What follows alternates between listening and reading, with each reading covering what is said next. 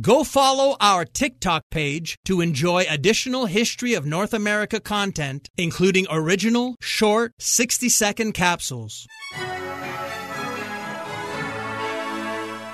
Welcome to the History of North America. I'm Mark Vinette.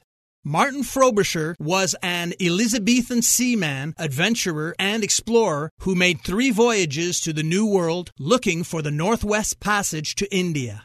As an English privateer, he plundered riches from French ships. He was later knighted by the Queen for his service in repelling the Spanish Armada in 1588. Frobisher's 1576 voyage to northern Canada was the first well-documented contact between Europeans and Inuit, formerly known as Eskimo.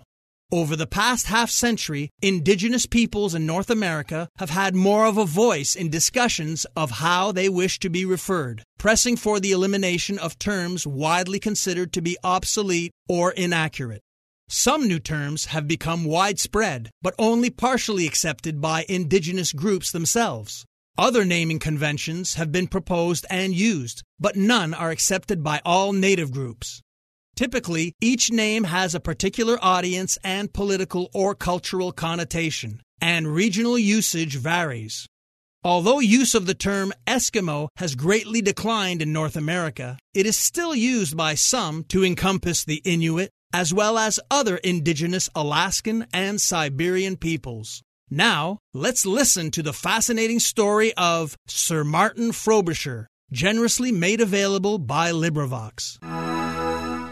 Hardly had it been learned that Columbus was mistaken in his belief, and that the shores he had discovered were not those of India and Cathay, when vigorous efforts began to find some easy route to the rich lands of the Orient.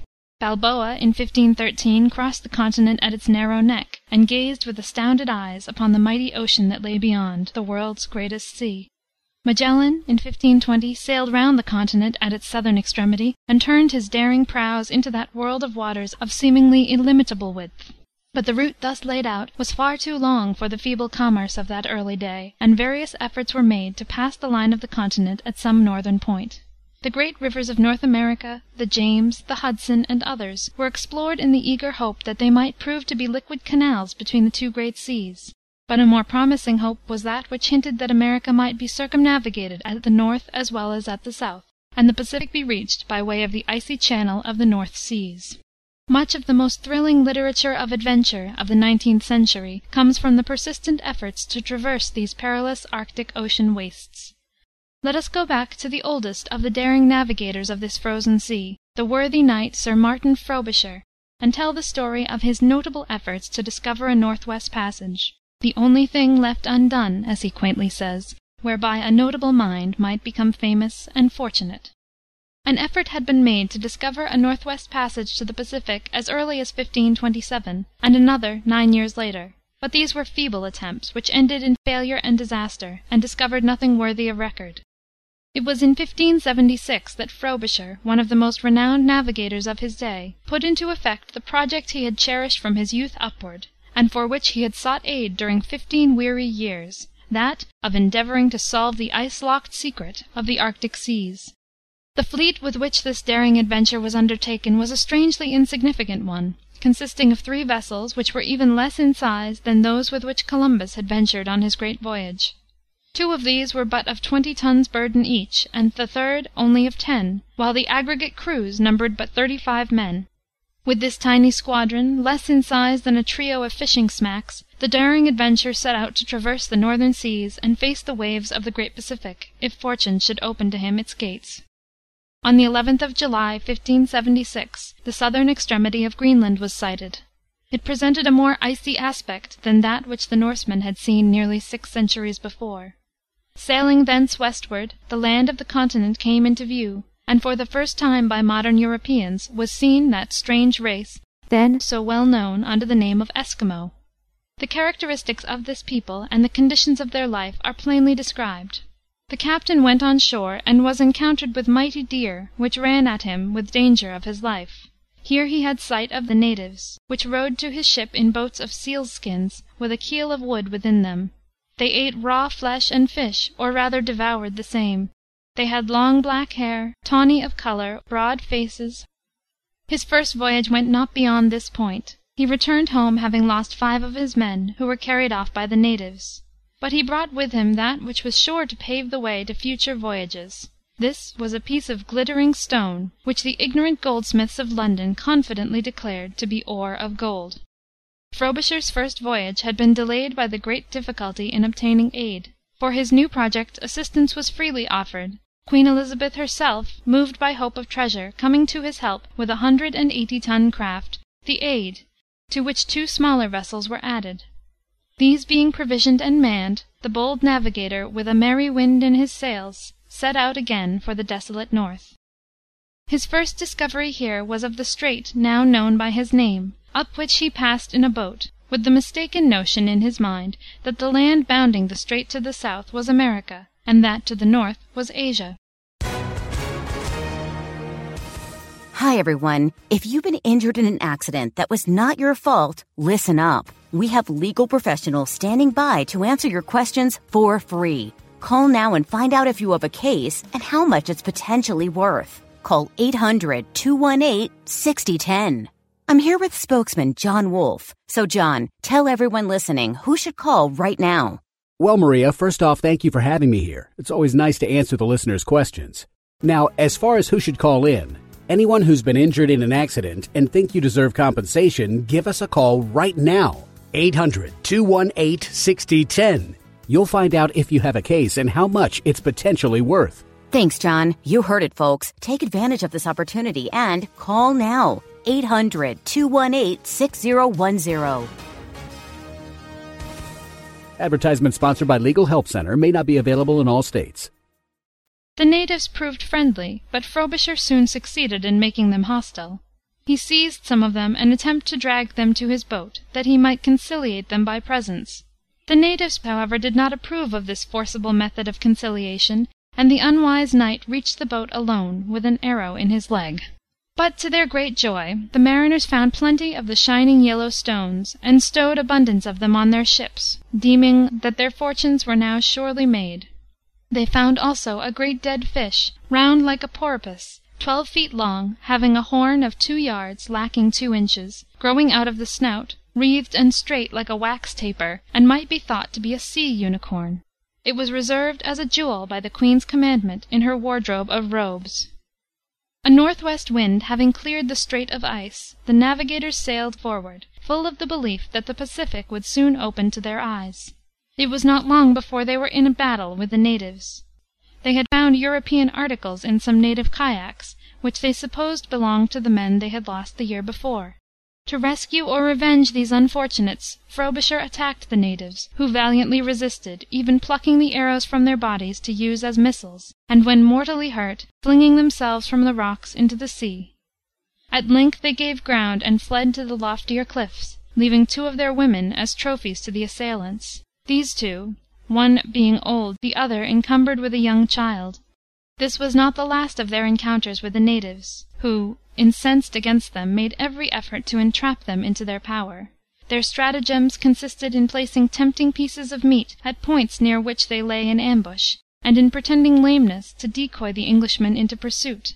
These schemes failing, they made a furious assault upon the vessel with arrows and other missiles.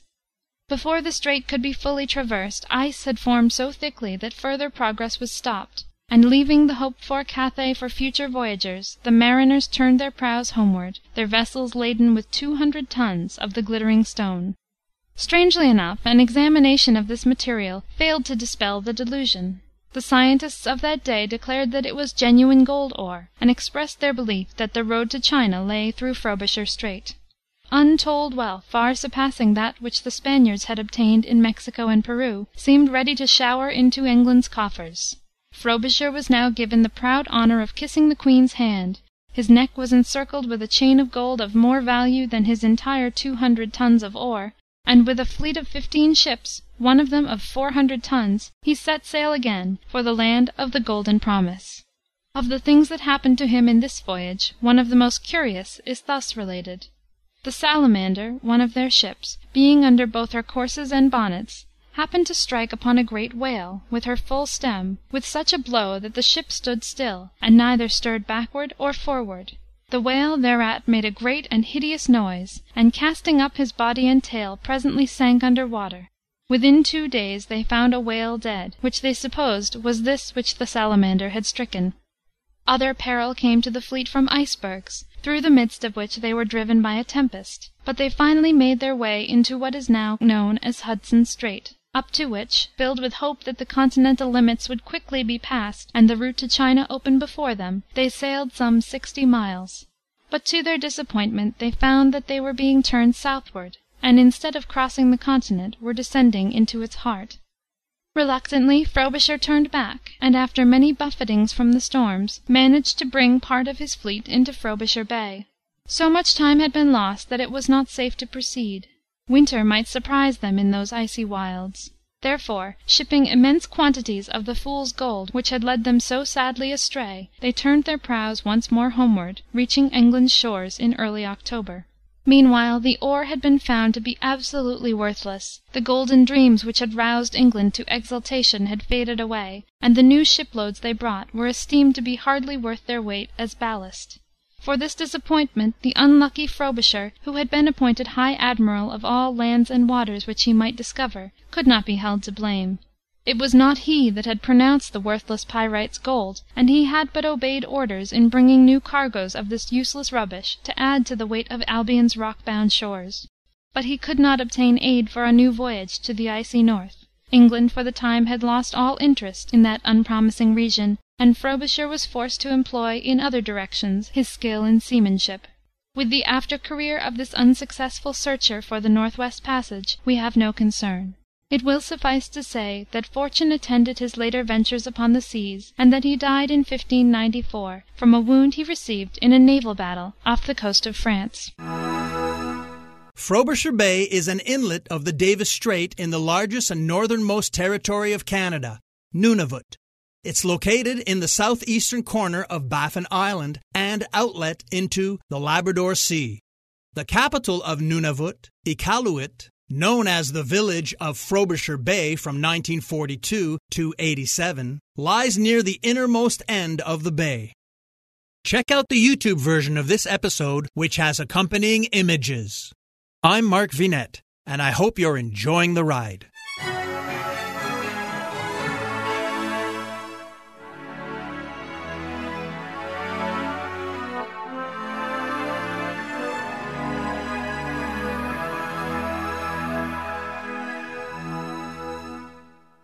Doctors endorse it, nutritionists recommend it, and customers love it. Calotren Healthy Weight Loss. Ron in Texas lost 35 pounds. Marie in Pennsylvania lost 117 pounds with Calotren. Diane not only lost weight, but she also found relief from arthritis. Lynn lost over 45 pounds. Calotren contains collagen, the most abundant protein naturally occurring in the human body, which decreases as we age. Taking Calotren promotes better sleep, more energy, less joint pain, and best of all, weight loss. Calotren has an amazing 86% success rate with their 90-day supply. And this week, take advantage of their President's Day sale. Buy the 90-day supply and get an extra month free plus free shipping. Ordering is so easy. Just text the word HISTORY to the code 30605 and we'll send you a link to this special offer. Again, text HISTORY, that's HISTORY, using the code 30605.